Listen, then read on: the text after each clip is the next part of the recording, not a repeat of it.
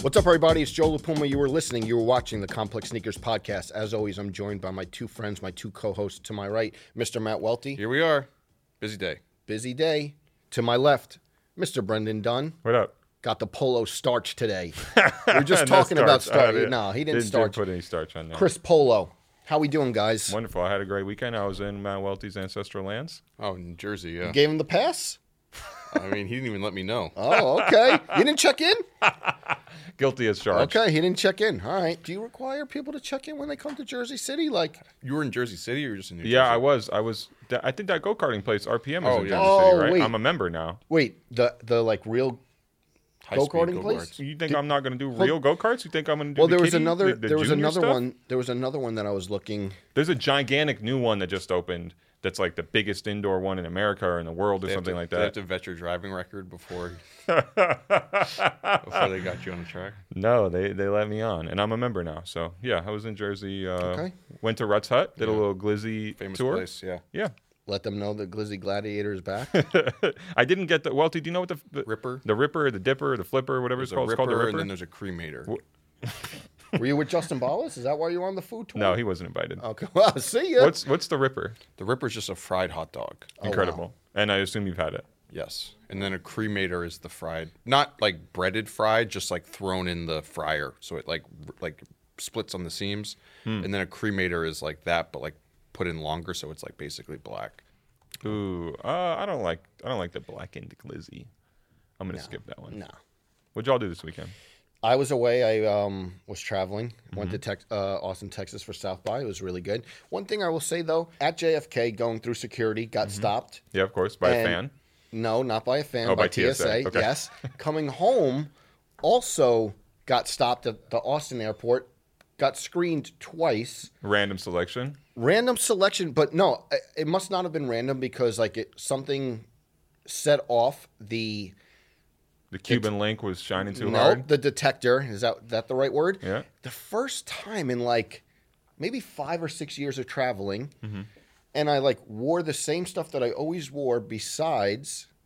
Tiffany Air Force Ones. Nope, the Bam Bams.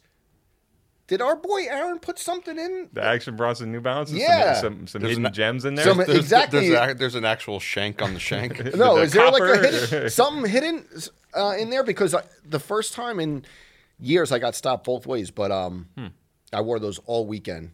All Do weekend. you think Tiffany Air Force Ones are getting through? TSA Yeah. because of the Tiffany piece of silver on the back there. I don't know. Alexander should have thought that one through. I wore those Action Bronsons all weekend. Loved them. Did you put in more steps than Brendan Dunn did? No way. Respectfully, no. way. I checked. No. I hit like 7,500 each day. You had that beat, right? I was doing 28 each day. Really? Yeah. Wow, 28,000 is a lot. Sometimes I think my PR is probably like a 17,000 one. 28,000 is crazy. What were you wearing? No half steppers. The Bronsons. Oh. This was when I was in Japan. Oh, not okay, this past yeah. weekend. Okay, Yeah, okay, yeah, yeah, okay. yeah, Did you, yeah, yeah. speaking of Tiffany Air Force Ones all the time, did you guys see that meme over the weekend where the guy had the pliers and he said time to go to the pawn I shop? saw that. Yeah. I saw I mean, that. you know what I'm doing with that. We spoke about it on FSR already. Oh, You're yeah. melting it down, right? Yeah. Yeah. Okay. We'll leave it at that. I saw Teddy Santis this weekend. You did? Yeah, he was out on Mulberry Street. Did he recognize you? I mean, I said what's up, and he was like, "Yeah, what's You up?" guys Brendan?" chop it up? He was on the move. Busy Did man. you hit him with the line that you had proposed to say to him originally on Brendan? I never. Yes, you did. It's just like a classic thing he doesn't Yeah. let go of. Yeah. You mean lie? No, it's not a lie. 'Cause it's on. It's on This camera. is not quite a lie. I It's know not this is quite a on lie. camera. No, I didn't. Do you want to explain it? Or you just want to bring Wow. up something from 4 years Came ago? to a and then not screeching have- halt. No, there was a time where Brendan said he was boycotting going in the ALD Oh, store right, because right. they didn't show him any like respect, and his think he line was was, kidding, "You though, know right? who." Thank you. You know who the F I am. Yeah, Teddy and Pecos, you'd be searching for him in Queens somewhere if he did that, right? Okay. That's the actual. forbid. That's the actual reason he'd be in Jersey because he'd be somewhere in the Meadowlands. Fair enough. Fair enough. Tell him under the field with Hoffa. I don't know if we want to get into it now, but one thing I would say, we had a little bit of back and forth about the Tiffany's and the top 10 where they're going to land. One thing that I would say, a unanimous shoe that it feels like I'm with you is on this going one. to be on the top 10. Jordan 4. Everyone was talking about the SB Jordan. Air Jordan 4. That's what I mean. Air Jordan Yeah. 4 this Have you weekend, yes. have you Got it? no come like full 180 on it, Joe? Me? Yeah. I never. Well, it's a white shoe. I think that's why It's a white shoe. Yeah. That's the only That's what I thing. mean. That's At, the at year first before. you were like, oh, Pine this green. is the colorway? Right. And so, yes, I like it. I still do not like it for me. I didn't get the reimagined 3s, and I didn't get those white and green 4s, but great shoe. Everyone who has it says like look it's a awesome. great shoe. They look awesome. More flexible. Yeah, the fact that they went back in and retooled it a little bit and made some changes to the upper so it's not just a colorway slap with the logo on the back, you know, I really appreciate that. Even though I, of course, will never be skateboarding in them, like that's a cool extra mile to go because you really don't have to do that extra stuff if you're SB or Air Jordan. Yeah. You could just make an SB Air Jordan 4, put the logo on the back, do a new colorway, and it'll sell out regardless. So the fact that they did that extra stuff, I think, is laudable. There is something about it where I know a lot of people aren't going to do it, but I did see. I mean, you see a lot of people skating in the shoe, and it does feel nice. I'm not here to say you have to skate to wear the shoe. Right. It's nice that people are using it as like a performance skate shoe to some degree, and seeing that more commonplace than just everyone just keeping them super precious. Yeah. Did y'all see the chaotic release at this skate shop in DC on U Street? This is Crush Skate Shop dropping SB Air Jordan 4s. I did, and it was they like had they had a recent collaboration, right? Crush. I think so. and they handled it the way that you guys were talking about, and even like Matt from corporate about like first come first serve, like basically campouts and stuff like that, and then it obviously resulted in it looked chaos. pretty chaotic. But I Yeah. talked to our friend Abdul, who's in DC quite a bit, lives down there, and he said that the images on social media weren't really an accurate portrayal of how the release went. really okay. I think it's tough too for skate shops, talking to owners over the years where I don't want to like give them just like a blank pass on like a bad shoe release, but I also feel like skate shops, unless they're like one of like the ones that kind of blur the line between boutique and skate shop, aren't always like equipped to handle these sort of things. I agree with you. They may get 3 shoes a year that require them to have some sort of like release protocol or deal with this, where it's like the majority of people who come in and shop there and work there are just skate kids, and skate shops obviously aren't as high volume as sneaker stores are, just a slower business. So it's like when these things happen, it's like they may not have the infrastructure or the learnings from past releases. Yeah, and one to thing I would handle say it. about this release, I was talking to a skate shop owner. They said 2 things. One, that and I don't know, you guys give me your assessment of this. They said that like the entries and the hype for these shoes, I was like, can you compare it to one like in like recent years? And he was like, probably the only one that was maybe bigger. Chunky Donkey? No, the Travis SB. Oh. And I was like, wow. And I guess that makes sense. But like that was, how long ago was that at this point? Like 3 years ago. 3 now, years. 3 or And he 4, was yeah. like, that one, it reminded us of that. And then the other funny thing he said is that people winning the raffle, and I don't know if you guys ever heard of this, people winning the raffle were coming to the store and being like, hey, I won the raffle. And thought that when you win the raffle, you get the shoes for free. Oh. Have you ever heard of that? No. And I was like, oh, does that happen a lot? And I think I remember that early on when like they first introduced raffles. People thought they're like, oh, I won the shoe. Yeah. And it's like, no, you still have to buy it. What I like about that 4 though is like you hold it and you're like, this is a really good shoe. This is a great shoe. The Especially- raffle thing puts it in such perspective of how many hoops we have to go through to appreciate this stuff in this hobby, where you are entering for the opportunity to spend your money, the opportunity to give the company your money. And apparently, like they were like, "Oh, I won the shoe," and they didn't realize they had to pay for it. And then they're like, "Oh, I'm okay on it." So, interesting. So I was looking at the release details before Crushed in DC dropped these. By the way, like I said, it's there on U Street. You saw the jumbo slice place right down. That's how you know. Yep. But Abdul said that it was a lineup and you could get a ticket so you can purchase a shoe, not a first come first serve, which I think on their Instagram they had said it was first come first serve. Got it. And again, this is from our friend Abdul, and I trust him. He said, as far as raffles go, Crushed has been the most fair in selling than any other place I've ever been to. He says he doesn't get a hookup there. That's just an objective thing. And I was a little bit surprised actually when they first said it was going to be a first come first serve release. We talked about this here on the podcast a few weeks back, where we had reported on this new Nike North America product launch policy. Yes. And there's this distinction made between general release product and high heat product. This is definitely a high heat product. And in there are rules about like basically you shouldn't release a high heat product in a first come first serve manner. There should be a draw around it because we know there's going to be chaos. We know there's going to be fallout. And like Welty said, I think it's unfortunate because these stores get these rules from the brand, and then the expectation is they're going to spend the money or have the infrastructure in place to be able to handle this stuff. It's like, you're going to help me do it? Right. Yeah, like skate shops. I feel like, because I said pay to hire security, things like or that. the least equipped, because it's like a twice a year thing that they have to do. And I know we had a discussion about it, but it's tough with these like release protocols, because I always feel like SB and skate shops has always been this outlier to Nike, I agree. to Nike SB, where it's not like screw you Nike, but they don't have to play by the rules because that's not like their Monday through Friday business. But they also have like I don't want to say like a leg up on Nike, but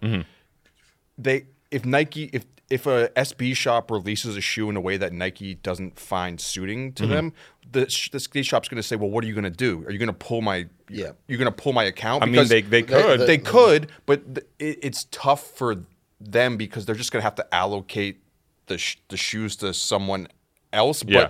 Nike has to be in these core skate shops. It's not like you take the shoes from like one sneaker boutique or like just one Foot Locker or whatever and put it somewhere else. It's like You feel like they need those accounts to validate them. Just like the cool factor. yeah, they can't. It's always been like the kind of the rule for. It used to be the rule where you can't sell the SBs like out of skate shops. That was always the rule for SB like early on, where there were some stores that had accounts and they put like a skateboard in the corner just to like satisfy like the skate factor of it. That's interesting. So part of my naiveness, Yeah. but no like tier 1 got them, or they did.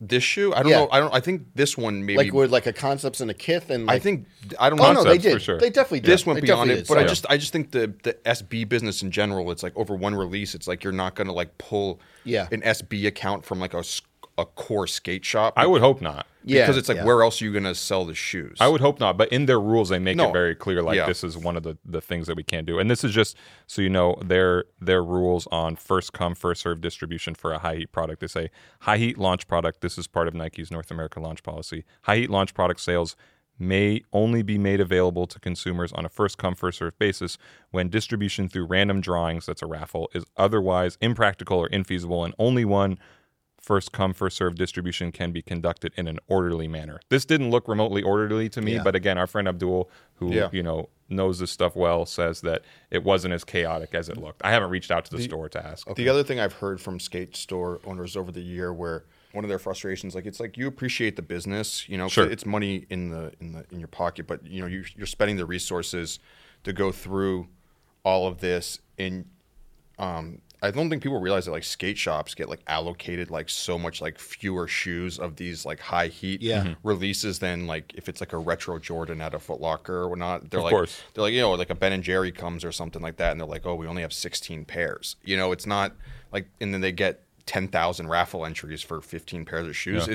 It's so disproportionate. But on top of that, being that they're more of like a niche business, that 98% of the people who are trying to buy the shoes from them aren't even going to be customers Right, that's not your Monday to Friday customer. Right. afterwards. So it's like, it's not like saying screw you to the person who's trying to get the raffle, but I feel like skate shops have less like motivation to try and like satisfy all the people. It's totally in the skate culture to be like, you don't like the way I do this, screw you, you know? But they don't feel like they need to like, I'm not saying they don't need to make it fair, but they're not losing money from someone who's less not incentive for them, who's not going to shop there anyways. And then when another high heat release comes, those people are still going to come to the shop anyways. I'm not justifying bad behavior, but it's just like probably such a headache for them to deal with that's the easiest way out for them. I always side with the retailers on this thing. To me, Nike needs to be giving them more infrastructure, more support on releases like this. And I don't know to the extent to which they did that for Crush. The other thing is you see these chaotic scenes, and again, Abdul's telling us it wasn't as crazy as it was, but like this is what we had to go through to get shoes back in the day. This was a real thing, you know, that we've been to. We've been to lineups and had things go left, you know. Like I think a lot of people who are buying shoes now are used to just buying them online and never had to go through that. One thing like this is reminding me of, I actually went into a skate shop in Austin, No Comply, shouts to them, and it was like days after the release or whatever, but like people were still talking about the Jordan 4, but I loved it because like a little kid came in and his trucks were busted, and he was like, oh man, I just like busted my trucks, and like they were like, hooked them up and like redid, like, you know, and captured the essence that this guy's talking about, right? That's a beautiful thing. Yeah, a young Matt Welty kickflip. Could you do a heel grind? A though? heel flip? Yes. He's about to check you right I learned now. heel flips before kick flips. But Heel flips is easier than kick flips. it depends. Okay. It's like I don't know. I couldn't do either. Who are you to judge? Yeah, I couldn't do either. So I could barely ollie. Let's be honest. Joe, there was another discussion I found my way into from the full size run episode around the Jordan 4 over the weekend, which I thought was a thing close to your heart where you may have good input on. Okay. So on Let's the hear it, on the and Marlon I'll decide of that. no but on let's hear it. on the Marlon Wayans episode we were talking about the Jordan 4s and he asked me what's your favorite Jordan 4 and I said black cement. That's my favorite Jordan 4. And then I saw multiple comments of people being like, worst takes to Welty for calling them the black cements. Yes. They're like, these are the breads, duh. Don't you know that? I've made that mistake. I've made that mistake on sneaker mistake. shopping. I It's think not I a got the same. mistake. But wait, so No, but that's what the name of the shoe.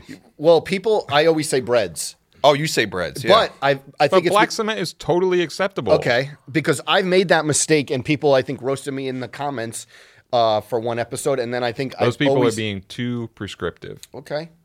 But that's like one of your favorite shoes of all time, so I just didn't know I where say you breads.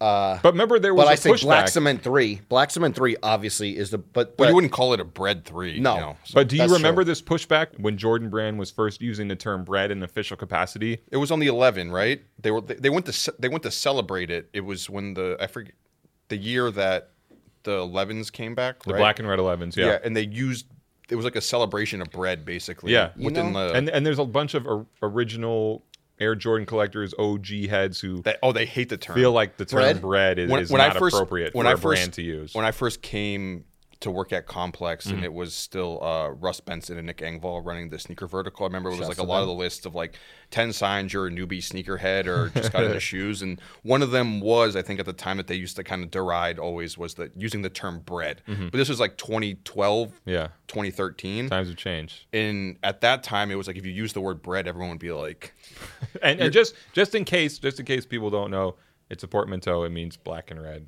yes. bread. Yeah, you know, I'm pretty like I have like a good threshold for like memes and stuff like that. But I will tell you, when they were doing like the breads in the supermarket aisle or like the things, shoe. yeah, That's the infamous. I hated that. OG I hated sneaker that. beam. It was the a little slippers. too close. It was a little too close to my favorite Jordan 4. I didn't like that. You never know? did the Oreos, stepping on some Oreos? I almost with did the pouring the milk on But them? no, but even that, I was like, all right, not my thing, but like I get it. It's internet fodder. But when they were doing the breads, I was like, stay away from the bread 4. Where do you stand on it, Brendan, for the 4s? Calling them a black cement or a bread for? Yeah. I don't care. Doesn't matter. Yeah, I come from a school of descriptive linguistics, so I'll let people use the language how they want. Look at And that. We'll describe that. Look at that. What do you refer to it as?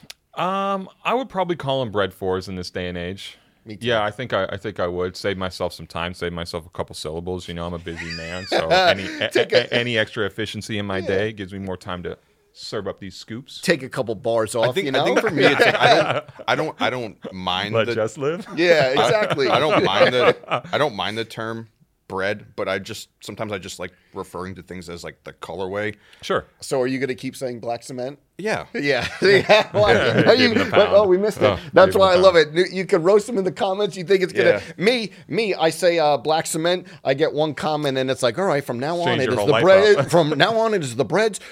Dave Matthews removed black cement from anything. This guy gets a worst take. He goes right back to it, right? I think the first time that the nicknames lingo started to come up for me, where I was like, I don't know if that's what you'd call it, or was when working in the store and the white and red 12s came out. This is a Foot Locker? Yeah, and this is 2009, 2010. Cherry? Yeah, and people were calling them the Cherry 12s, and that was like the first time, but it was kids who were like younger than me at the time, and I think a lot of people on Nike Talk were like, they're not cherry, it's like white and red, you know? Dude, a lot of these social mores when it comes to sneakers and guidelines and standards were established on Nike Talk and maybe have dissolved since we moved away from talking about sneakers on there. Isn't it funny though that like for the longest time it always felt like there was these like hard and fast rules like established on Nike Talk, and if you went outside of that you were going to get roasted on the internet. I love that though, because I give all props to Nike Talk. Of course. I give props to Nike Talk for like establishing that, you know, the nicknames, but also I always say it, the wit on Nike Talk, the wit that the people who are on Nike Talk, the wit that they have transferred over to social media. Sometimes, I mean, most of the time, so witty. Sometimes when they're coming at you, you're on the you're on the other side. You're on the other side of it. But the wit that Nike Talk, all the people that were on it that built, awesome. I know we mentioned on here, but you had to have thick skin to be on Nike Talk because you were gonna get no matter what chewed up, no matter what, spit out the back end. Can we talk about another SB release? This is one I'm personally excited for. What's this? Supreme. Oh yeah, Nike SB Dunk Ramelzi set. Looks good. It looks good. The highs and the lows. The lows kind of look like a puss head thing almost. Okay. With the blocking and the black on it. To me, the high is the one. The white and gum sole, as we've mentioned here and elsewhere, always looks good. This is such a special one. I'm such a huge fan of Ramelzi, his work. I mean, the Red Bull exhibit that they had in New York a few years back was so incredible. And if you're not familiar with him, go watch Style Wars. Yeah, or Wild Style. I remember the Style Wars 20th anniversary DVD box set had like a really long interview with him, and that just blew my mind as a teenager. And I think there's some really cool connections here too. He was, I think, the first artist that Supreme ever collaborated with, way back, and they did a capsule with him more recently. And also, like, James Jebbia was a big fan of him. Yeah, I think James Jebbia also was a big patron of his, buying his art and things like that. And in the original Supreme store on Lafayette, that same artwork that appears on the Supreme Ramelzi SB Dunks was hanging in the store. So there's a lot of just cool connections there, and I'm quite looking forward to this one. They brought back the little the lace locks too. Is that what they are? The lace locks with like the Supreme?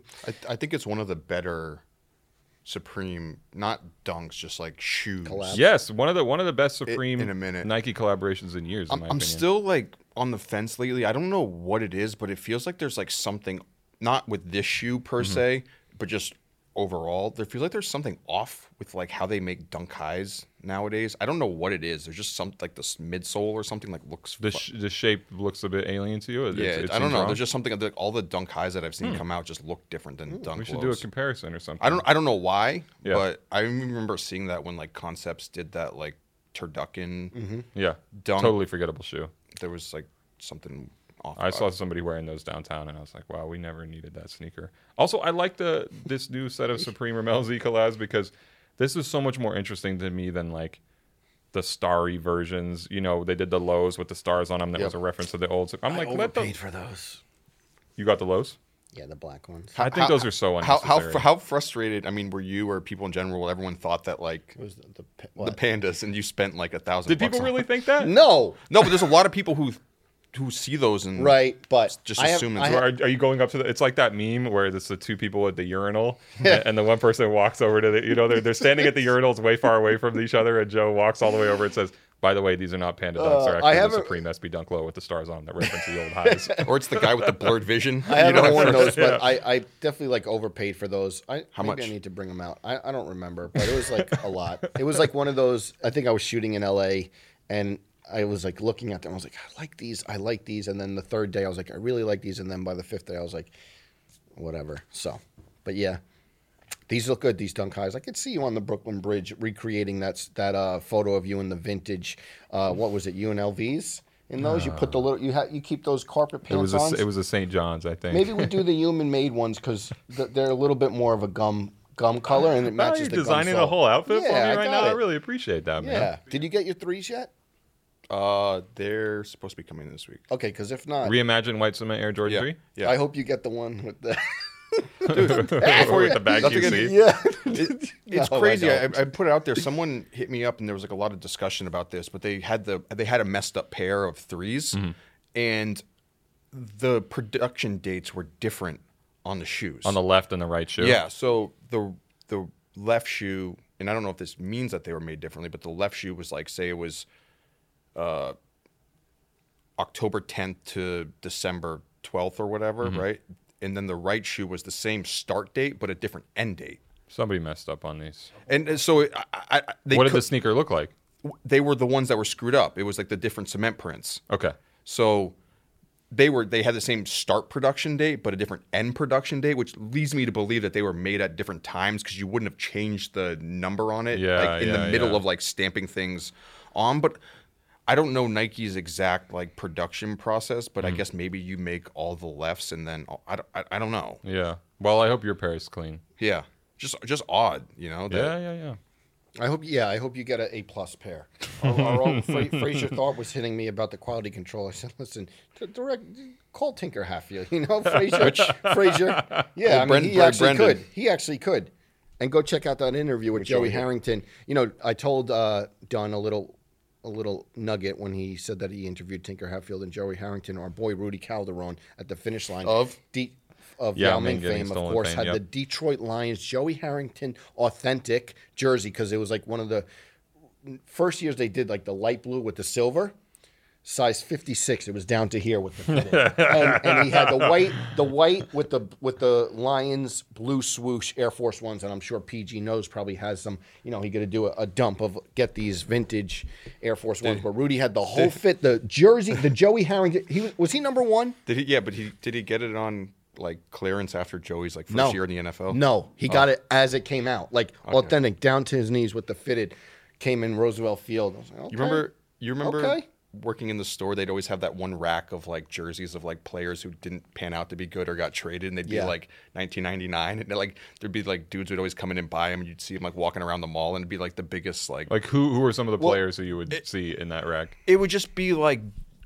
While working in New England at the time, it'd be like old like Patriots linemen who got traded. Who it's not really like the coolest like jersey to have. Jason Sehorn on the Giants was like a big one. Like I need names. Who else? Jason Sehorn. I think like Ron Dane. You'd see a lot of those at the Giant games, and it's like Marshalls was a big finish line, sure, and like the clearance racks. But Marshalls is like you can find some really old like Mo Vaughn New York Mets baseball jerseys at Marshalls and Ross right now. Yeah. But Rudy had that Joey Harrington fitted the fitted not fit the hat fitted low fitted low. Say, the fit was like, a little off on the jersey. Yeah. Okay. And he had the jersey. Yeah. So, but go check out that interview. Please do. Shoes you're wearing? Yes. Welty, what do you got on feet? First time breaking these out. The Stone Island New Balance. I like them. Yeah, you tongue fucking it today so you can get the badge. Yeah, that's how he's feeling it. That's how he's feeling it. You know me, Arthur Carr Solomon's Art de la Automobile. I brought them back. Are you going to replace these in the rotation, Joe? Those sold out.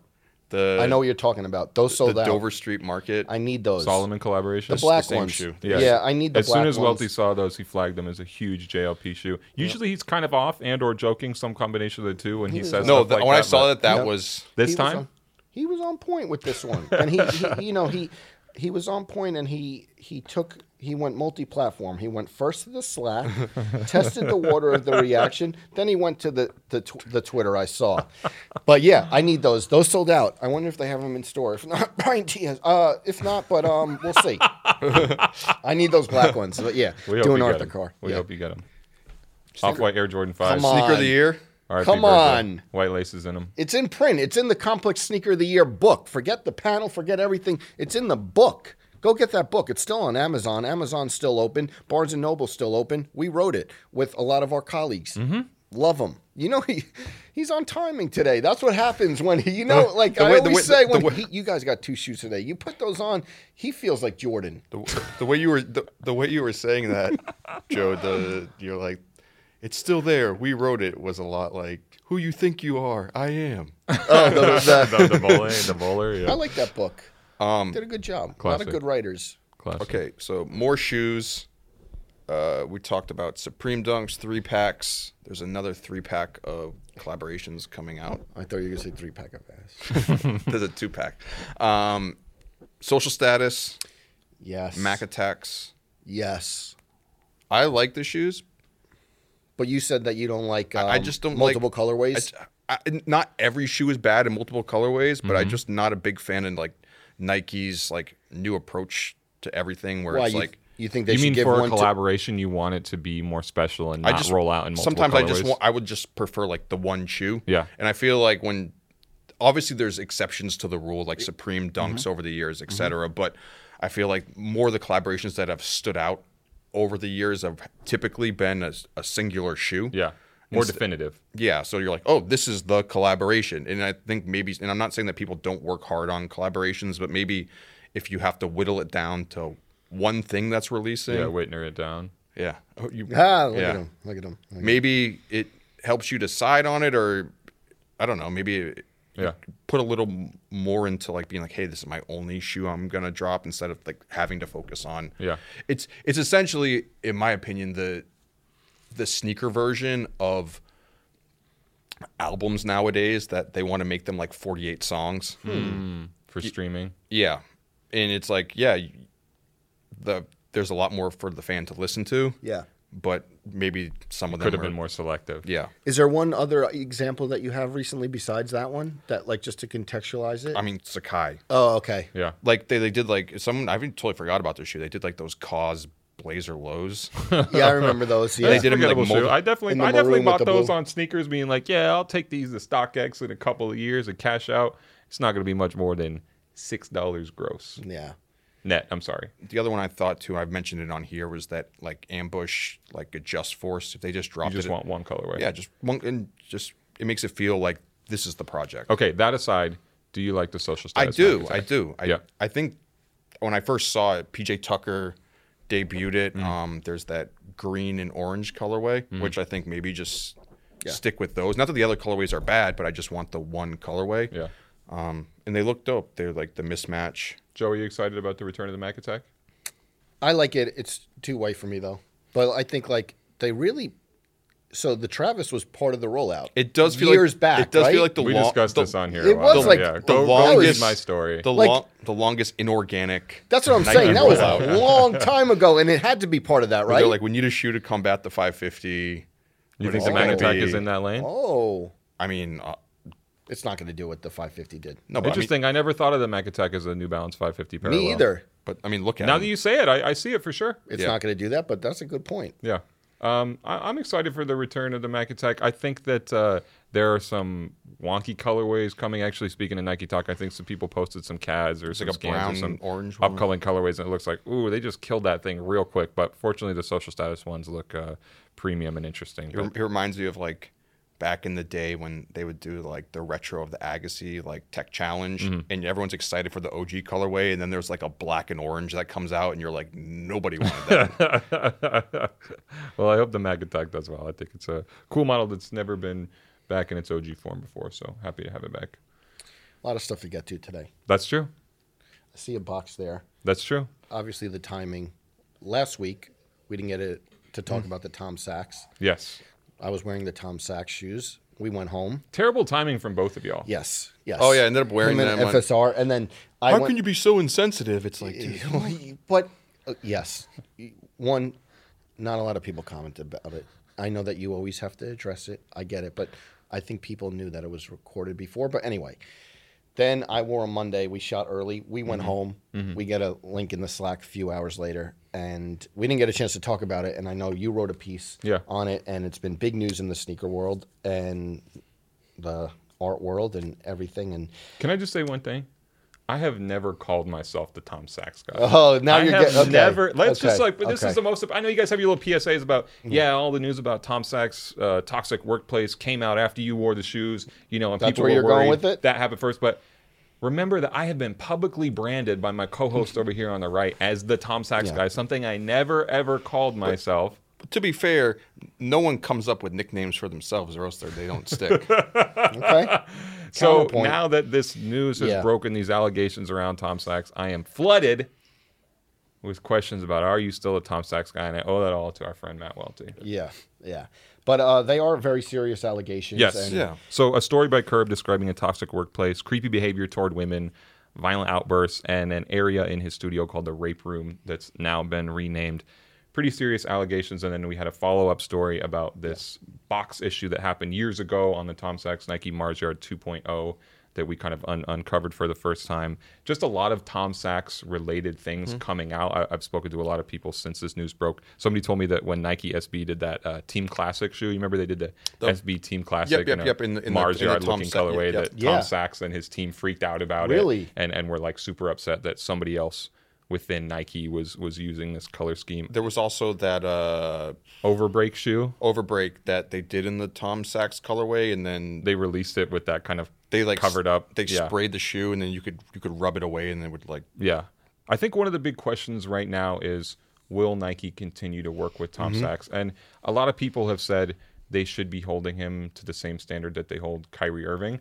And I Okay. think that in general, they should hold all their brand partners to the same standards, even if that might not be the reality of it and there are financial implications for them to consider. But I do think they should consider that, and that should be kind of the biggest thing is, does this person align with our brand values? And this is what we talked about with Kyrie Irving. Yeah. And I think when you have with Tom Sachs these allegations over many years, this isn't one issue. This is like a systemic thing with the studio he has and maybe with him as a person.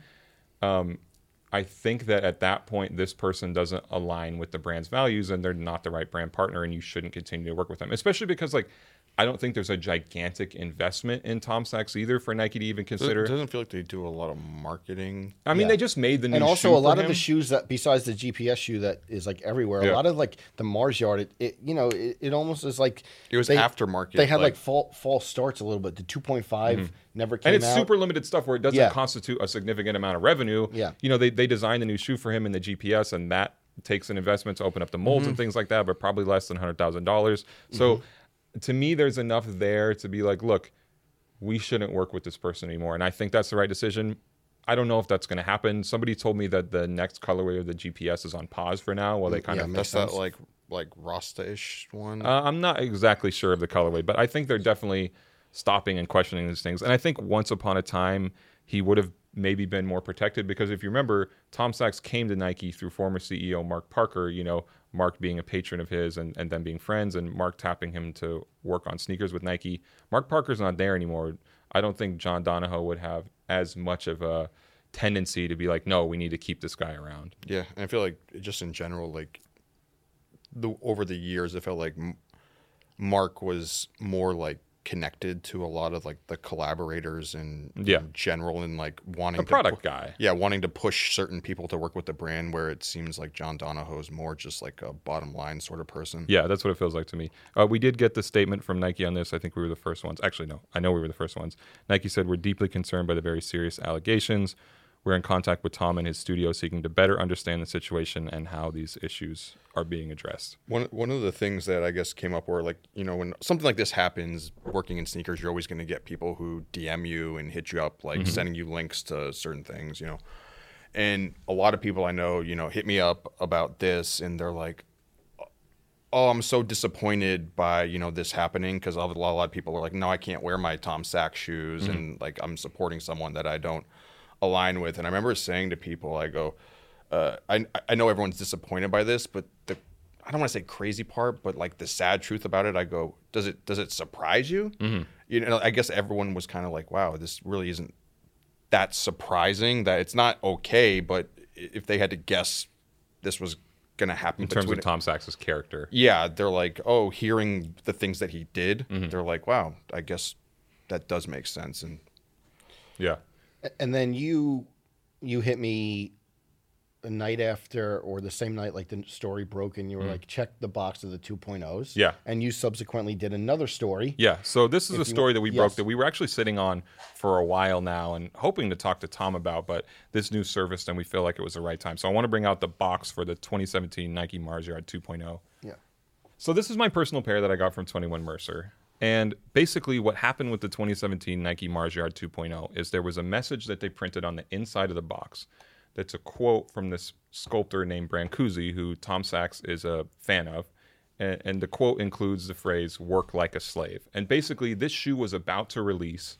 They had the boxes printed up with this quote that the start of it is work like a slave. I think the whole thing is work like a slave, command like a king, create like a god. And it got to a point where it was about to release. Somebody flagged it and said, look, we can't release a sneaker that has the word slave on it or says work like a slave on it. We have to do something about this. So what Nike did back then, 2017, to cover it up was basically apply to the boxes some type of tape or something, rip off the writing, and then apply in its place this flap of duct tape, which this duct tape thing, like, would look weird on a different Nike shoe, right? 100%. but somehow it fits his The duct aesthetic. tape thing, and it's funny because I don't know the story behind this. I'm always like, they're in the closet, and I'm always like, the duct tape thing is such like a cool type of. Yeah, you know, it's and like matches, I'm like, it's like this scrappy. exactly. it's- I'm like, it's the this- duct tape makes this box. It's this Little weird did I like know, twist you know. of fate or whatever that Yeah. like somehow aligns with his aesthetic that like Yeah. unintentionally builds the mystique behind the shoe. Yeah, so I had heard about this years ago, had kind of been waiting to look into it further, and then when this happened, really dug into it. And one of the things I did was reach out to a seller of fake Mars yards because I had seen once before a fake box for the shoes that had the full quote.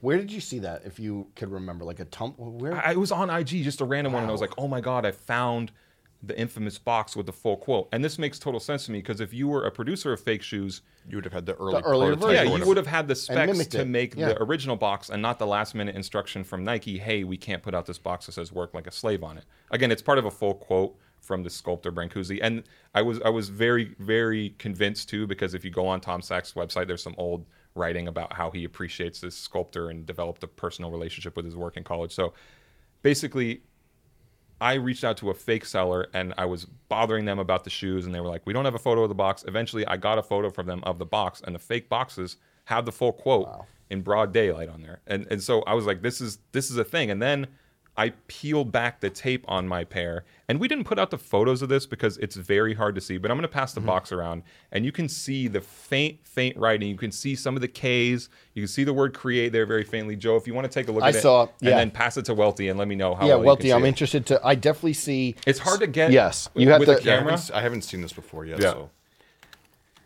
I mean, you can definitely see You can see some of the letters. the right? letters right Yeah. there. No matter what, yeah. And Nike deserves some small amount of credit because at the last minute they decided we can't put this out. yeah, I mean, someone did still make the decision early on at Nike that like okayed it. It's not like Tom Exactly. manufactured the boxes himself. Exactly. So peel the tape back on there, Welty, and let me know Have how you ever many of the seen these letters you can before? see. What do you mean? Have you ever seen what he's talking about? No. Can you see it? You see a K, you see like an E down there. Oh yeah. Oh, so it's written in the same like, Font. Yeah, the same text as appears elsewhere on the So box in this like is- Tom Sachs. I never knew. Do you have an answer to this? So was this printed by? Was this written or? No, it's printed on the Printed. box. Okay, yeah. I didn't because Yeah. it looks like it was actually. It looks like a marker. Yeah. Yeah. Someone from Okay. Nike told me a story about, them having to go through hundreds of boxes right before the release and removing the text from them. It looks almost like, in some extent, like you're some ancient like archaeologist. Like I wanted to get peeling like away. a white black gloves. light or Yeah. do Yeah. some forensic Yeah. analysis. Again, we're not going to put too many photos of that in here because if you see the photos, it doesn't photograph Yeah, well, and yeah. I look like a conspiracy theorist. But it all adds up basically. And like I said, I think Nike deserves some amount of credit for just for the last second being like, whoosh. stopping it, but also how many layers of approval did this get through? Like to get like this, like you Yeah. were sending these shoes out. Somebody who works at a factory had to print on this box, work like a slave. Also feels like to some extent though that these like smaller projects aren't involved with as many people. Right? Maybe it being in a different department helped it have less eyeballs on it or something it's like just that. like a small team that tends to do this sort of stuff. Yeah. And I think the work like a slave thing looks particularly bad when you consider that this original curved expose was about the psychotic workplace that Tom Sachs created. Yeah, well, I guess the biggest thing that with Nike is that there's always been like allegations, and it's always one of the comments that like will always come up when you work in the footwear space of like, how can you support these brands when they essentially use what some people equate to slave labor to manufacture the shoes, and especially in the past few years where there's been all the allegations towards Nike with the Uyghurs and Yeah. Western China, to most accounts, being kind of held against their will to make these shoes. So that in the full context Yeah. of the scope like looks particularly bad for Nike. I was a little bit surprised, and maybe this was me, thinking my own work would travel further, but I thought maybe that this story would blow up and this would put more pressure on Nike to drop Tom Sachs. I'm a little surprised that there isn't more conversation. Do y'all think Nike's going to end up stopping their partnership with Tom Sachs? It's gonna I would be on think so at pause this It's point. going to be on Yeah. pause for a while. Yes. And I think that it's going to be on pause for a while. And I think that before the GPS shoe, he popped in and out very, very inconsistently with the Mars Yard. The overshoe, basically released, didn't really, it released. Then the 2.5, which had the cover on it, Remember those? Yeah, Those never I mean, released. The buried lead that I put in that story that we reported last week was they're working on a Mars Yard 3.0. Nobody really picked up that story, but you know, there's a Mars Yard 3.0 coming. Whether or not they scrap it, I don't know. And the Mars Yard is like, you know, the hero product for the collaboration between Tom Sachs and Nike. But those GPSs that were built on, we're just going to keep replenishing them. Everyone's going to get them. They're going to constantly restock. And you, to be honest, you see that GPS shoe all over. I see it all over. Yeah. That is where the pause, you're going to feel the pause. Those restocked so often already, and I don't think we're going to see like those get replenished and those newer models come out, new colorways come out in the near future. Oh, I think maybe touch on a couple things right here is where I think, first of all, the Tom Sachs becoming like one of the top tier people at Nike as far as collaborations go was never like a planned process. It doesn't feel like it felt like more of like an organic thing that happened over Nobody time. cared about his shoes for a long time. Yeah, and then like all of a sudden they just had this like moment and they just like astronomically like went up. Yeah. So it's not like you said investment or whatnot. It's not like Tom Sachs was pursued and billed by Nike as this like this is what the core of our brand is and this is who we're like hitching our sled to, you know, where it's not like LeBron or Kyrie where these people were established as the people. So I don't know how much like Nike like was invested in the idea. Yeah, but it should make dropping him a simpler decision, right? I guess easier. But the thing that I said, I've thought that, and we talked about a little bit where you talk about like public outrage.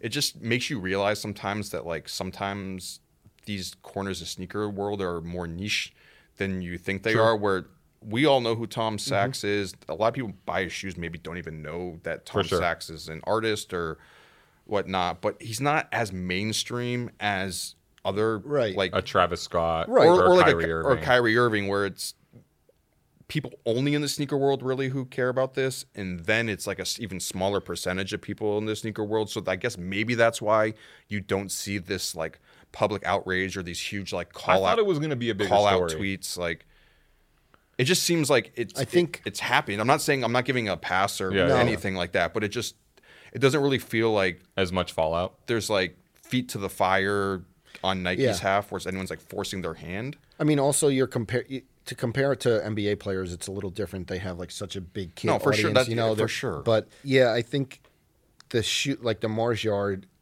they were sitting on shelves, like you said, and then it feels like the cool guys section got a hold of them and really blew them up, and like they became super hyped. But I think that again, where it seems like they were trying to get away from making the hyped Mars Yards and in favor of a more general release shoe, which they did.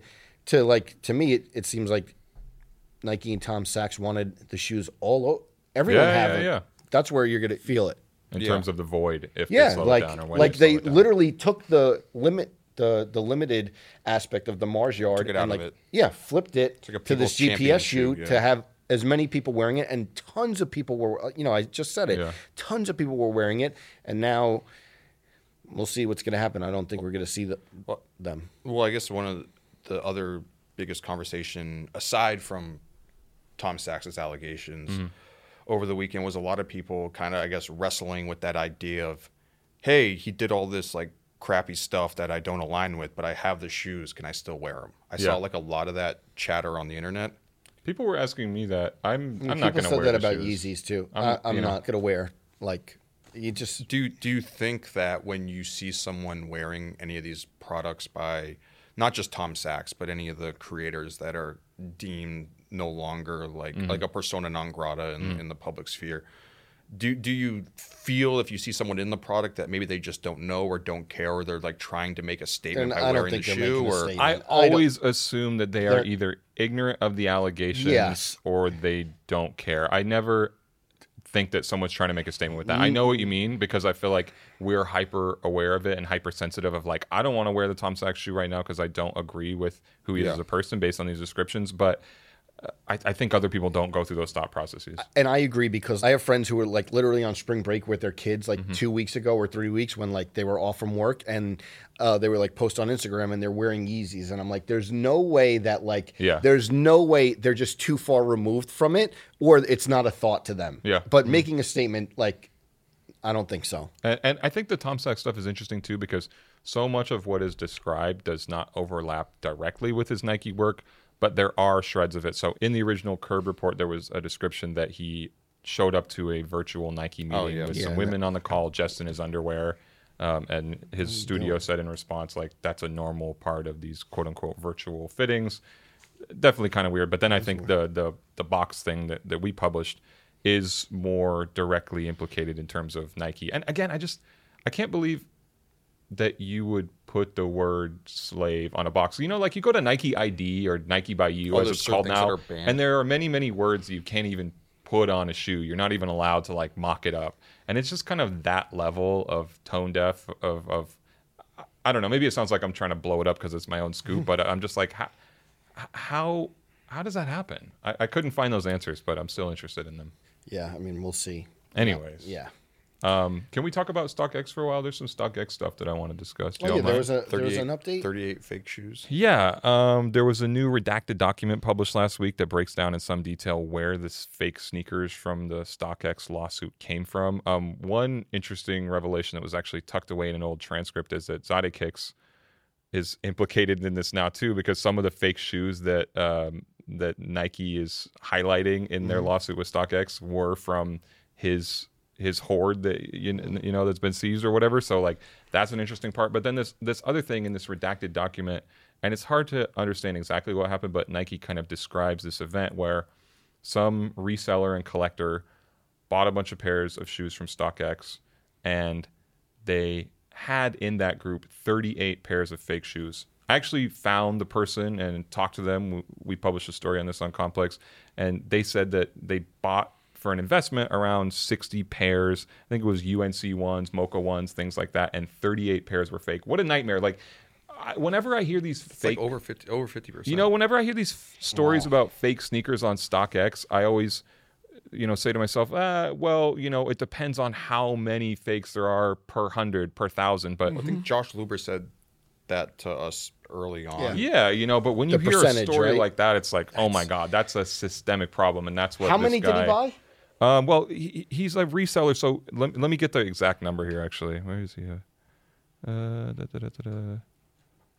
He bought 62 pairs. And 38 were fake? 62 pairs and 38 failed in one order, yeah. He was trying to get support from StockX. He eventually did get a refund, but... Is that from one seller or like he... I don't know. You don't know on the other end of this purchase, right? Crazy, because I'm not here to give it like a pass or anything, but imagine, I guess, just the way that like the production line works, where there's like one verifier who they do a ton of shoes. There was the story out there, years ago, where like the person signed up to work at StockX and they got mad that they had to verify X amount of shoes and that DMX Rough Riders anthem was playing all day in the in the warehouse. But if you have one person who can't, for whatever reason, like get right like this one thing, and they continuously make this one mistake, but you don't realize, and then they do 150 pairs of shoes in a day or whatever, then all of a sudden, realistically, especially if they're all the same model, could have... How many fake shoes could be going out to people? Just That's from a lot. simple mistake. And it's... I'm not saying that I think it's okay that fake shoes get out there, but verifying shoes is tough, because it's not like this, like, there obviously are cues to this is real, this isn't, but it isn't just like this easily like checkable process that you'd be like, no, 100% for sure that this is real or not. I think that this lawsuit that StockX has, could have walked away from a while ago and maybe could have settled when it was just an NFT thing, but this lawsuit has exposed this fundamental flaw, this idea in StockX's business. And I kind of was talking to this seller, who got these fake pairs about this, where like actually 100% authentic is not something you can claim unless you're the brand. That is too elusive for an outside entity to ever claim. And that's why StockX is making the shift to verify, to say, look, These shoes, we can't. Even though Scott Cutler wouldn't have admitted it on our podcast. I mean, we asked him the question. We did our best. But, like, this exposes that there's this idea that the shoes are 100% authentic, but nobody can say that unless they're Nike. So if you're a third party, the best you can do is say they're verified by StockX. This is what that means. These are all the things that we do for that. And if you don't like it, send the shoes back to us. Well, I think it really highlights with Scott being on here and talking about scale, where it's just, it's not easy to scale this stuff. Yeah. And to think that, and I don't want to put words in anyone's mouth, but to just think you can come in and just scale it without having any of these problems, I think is indicative of someone who may not be as versed in the sneaker world as maybe they want to present themselves as. Yeah. And just, all of a sudden having bulletproof experts who are going to never get anything wrong is the expectation, when not everyone who's doing these like verifying jobs is like, this is going to be like their lifelong career. For some of them, it's just like, I like shoes. Oh, come in, Yeah. And did the reseller say over what period of time he bought those amount of pairs? Like that seems like StockX in the court is probably going to have a defense. 38 out of how many? 72. 60. That's 62 pairs. so. I would like to know how long purchased, if it was like one big. That bulk. was in a batch because basically They were all similar shoes, right? this reseller. So it was UNC ones, Mocha ones, and Hyper Royal ones. Because this reseller told me basically, quote, they had kind of dipped in the market and they were feeling like, oh, what a great opportunity. I'll buy a bunch of these on StockX. He said, so I bought, I want to say 60 to 70 pairs of these on StockX. And at the time, it got delivered over a span of 3 to 4 weeks. And by the way, I want to put one disclaimer on this. When I first discovered this and I had tweeted about it saying, oh, I want to figure out who this person is who turned snitch for Nike in the StockX lawsuit. A bunch of people got upset about it because I guess that's what you do on Twitter is make up lies or get fake upset about things or dunk on people or whatever. So they were like, oh, how could you call this guy a snitch? He's helping out. Yes, if that happened to me, I would do the same thing. Yes, of course. It was a joke. And even the guy said he didn't care that I joked about him being a snitch. So if he's not mad about it, you're not allowed to be mad about it. But almost immediately when I put that out, somebody hit me back and being like, this is who the person is.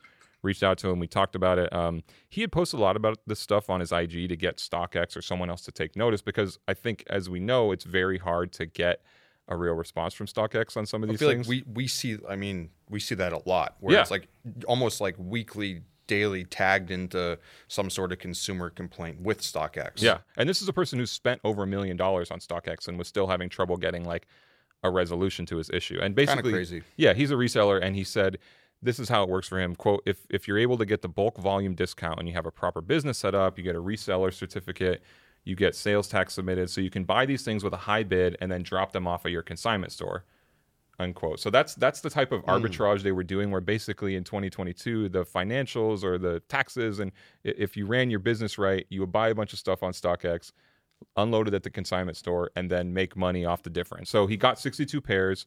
He was checking them on these apps, like Check and things like that, where you submit some photos and see 38 of them were fake, and at that point, it's like a systemic issue. There's something wrong with the way that's too many. Yeah. You know what I mean? Yeah. And but also, to be fair, I'm not giving StockX a pass or anything, but those apps aren't 100% themselves either. For sure. Because I've had people. I had someone hit me up and they were trying to tell me something about their sabotage dunks, and I'm like, dude, those are so fake. And he's like, no, they passed on check, and I'm like, well, I don't care, dude, they're fake. Yeah. So, and the guy even said, he said, quote, I really like StockX. I really think they're actually a critical part of the sneaker accessibility, and I believe in the concept. The problem is they've never been held accountable for the way they've handled this stuff. Also, like, when he finally got the refund, when he sent them back to StockX, presumably these just become somebody else's problem of, like, if they get sent back to the seller and they're fake, then somebody else somewhere down the line who is not as, keen as this person or doesn't have the right set of eyes or protocols to check them is going to get a pair of fake shoes. And basically this guy told me that he'll still buy stuff on StockX, but he'll stay away from the problematic SKUs, which he says UNC ones, Hyper Royal ones, Mocha ones, stuff that's white on white Air Force ones, stuff that's made in mass units to try and bootleg. Yeah. Like real gray market sort of stuff. Yeah. So, I mean, that's it. Like I said, it's a nightmare. If I bought 38 pairs of shoes from StockX, I'd be doing nearly everything in my power as well to get that money back. Yeah. I mean, I might stop short of like showing up at a deposition for it, but I don't know. And I can say unequivocally that StockX has reputational problems right now. And, we said that to Yeah. Scott Color, StockX CEO, when he was sitting on this program. So I do wonder how these endless scandals will affect StockX once they're a public company, and that could just like hurt the stock price. And they haven't responded to. Obviously, they haven't responded to this exact claim, but it'll come out in court. I'm really interested to see what they say. 38 out of 62. Yeah, and And you said that there's certain models that are created at mass, like what? Just like fully GRs? Is that what you're talking about? Well, there's just certain shoes that like big like releases of like Big popular volume, shoes. I mean, imagine like a Panda Dunk or something like Got that. it. People are. They're not going to put as much effort into trying to like recreate these like super niche like limited collaborations, or to try and resell. I want to keep going on this for a little bit. There's one funny quote here, and I know Welty likes this one. This is from the judge in one of these. Oh yes, this is great. One of these meetings between the two parties where they're going over the case, and the judge says, "Quote: I remember this involves non-fungible tokens, which I thought were done. I thought we were done with them, but my law clerk tells me no. That at least boys in college still think they're important." That's funny. And it's an amazing quote, and the judge is really funny if you read the transcripts. But also, it highlights to me, and this is something I drew from my conversation with this reseller who's involved in the lawsuit. Is remember this lawsuit started over NFTs, which now nobody cares about. StockX's NFTs. If they had gone back in time, and be like, hey, shouldn't do an NFT, and then or even like let's settle with Nike earlier over this NFT thing.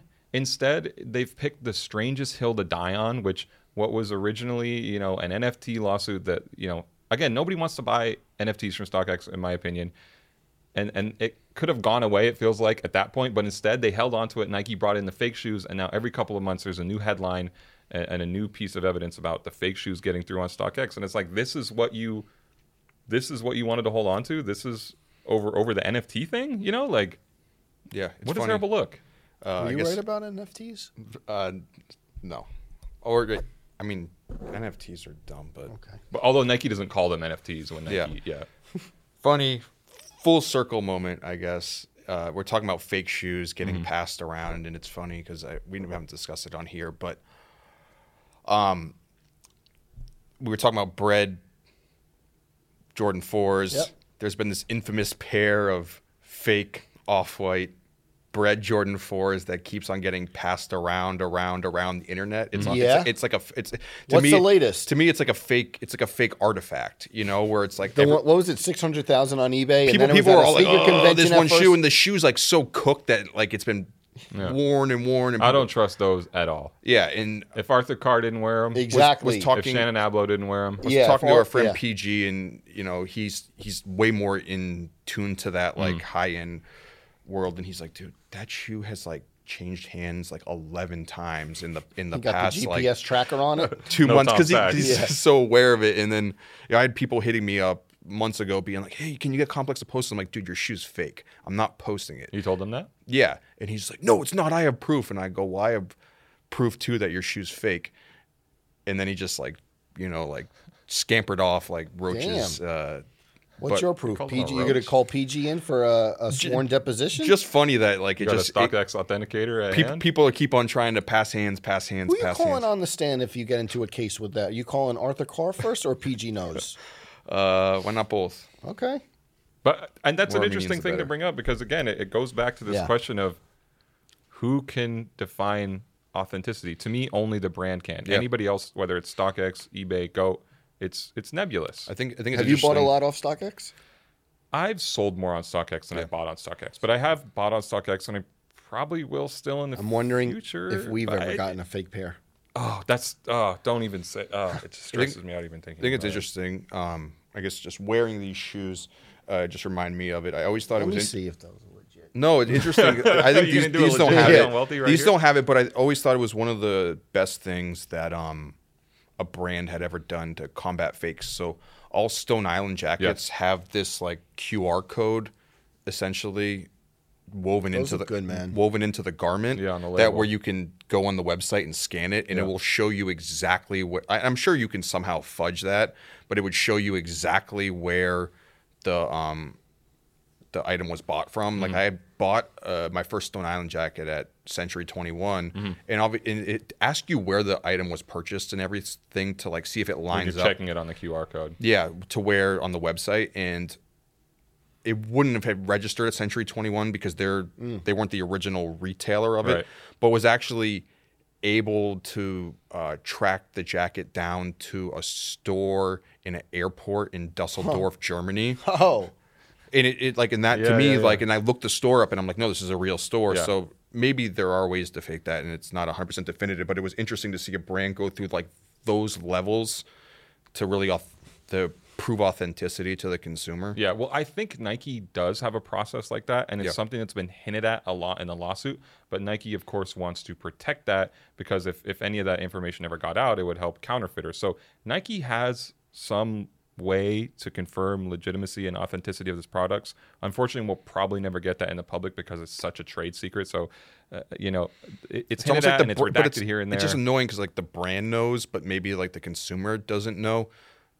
You know, like there's always all these tricks, like you see, like the black light. We might have to almost do wore the the black black light light. on I the almost Tom wore. Sachs I asked box. back in the for day. the box. I asked if someone had a Back in the day with the SBs, not all of them, but there was like the little secret. It's like the production date had to touch the SKU or the barcode. Mm-hmm. If it didn't, if there was a gap between it, they weren't real. It was like these little like tricks that you learned. Speaking of Stone Island, before we get out of here, I bought my first pair of Stone Island pants. Yeah. And I'm wearing those on Monday's episode. Excited? And when Monday's episode drops... Monday's episode of Sneaker Shopping? Yeah. Any hints? No hints, but... Okay. It's a big one. just smiling at the camera. Do we have anything else? I do have one more thing. One request. Welty. What? Since you bestowed this title upon me... And are you asking me to like publicly uncurse you? Yeah, I'm wondering if you can relieve me from this title, since apparently it's not something I can relinquish myself. Will you officially take away from me, for the public record here on air, the title of Tom Sachs guy? I think you've come full circle. Thank you. On your Tom Sachs fandom. Thank you. In not digging the new work and then publicly disavowing him and holding them accountable and getting the only comment from the record on Nike on the matter. I think maybe you've un-Tom Sachs guy yourself. And you'll un-Tom Sachs me. Yeah, you're no longer the Tom Sachs guy. You have thank God we got through that. He really started all the way back to Space Camp. No, I appreciate that. I appreciate there you that. have and it. in all seriousness, some pretty foul stuff that he's accused of. Not making a laughing matter. Yeah. All right. I think we caught up, right? Mm-hmm. Yeah. All right, everyone. Sometimes we get a little behind, but we'll be right back. We can. If some breaking news happen, trust me, we'll be here the next week with the scoops and all the details. Absolutely, covering it in detail. All right, everyone. This has been the Complex Sneakers Podcast. We hope everyone has a great weekend. Please like, subscribe. We will see you next week. Our producer is David Matthews. Our associate producer is Jillian Hardman Webb. Audio editing done by Haley Choi. Special thanks to Jen Stewart, Shiva Bayet, and Haley Choi. The Complex Sneakers Podcast is a production of the Complex Podcast Network.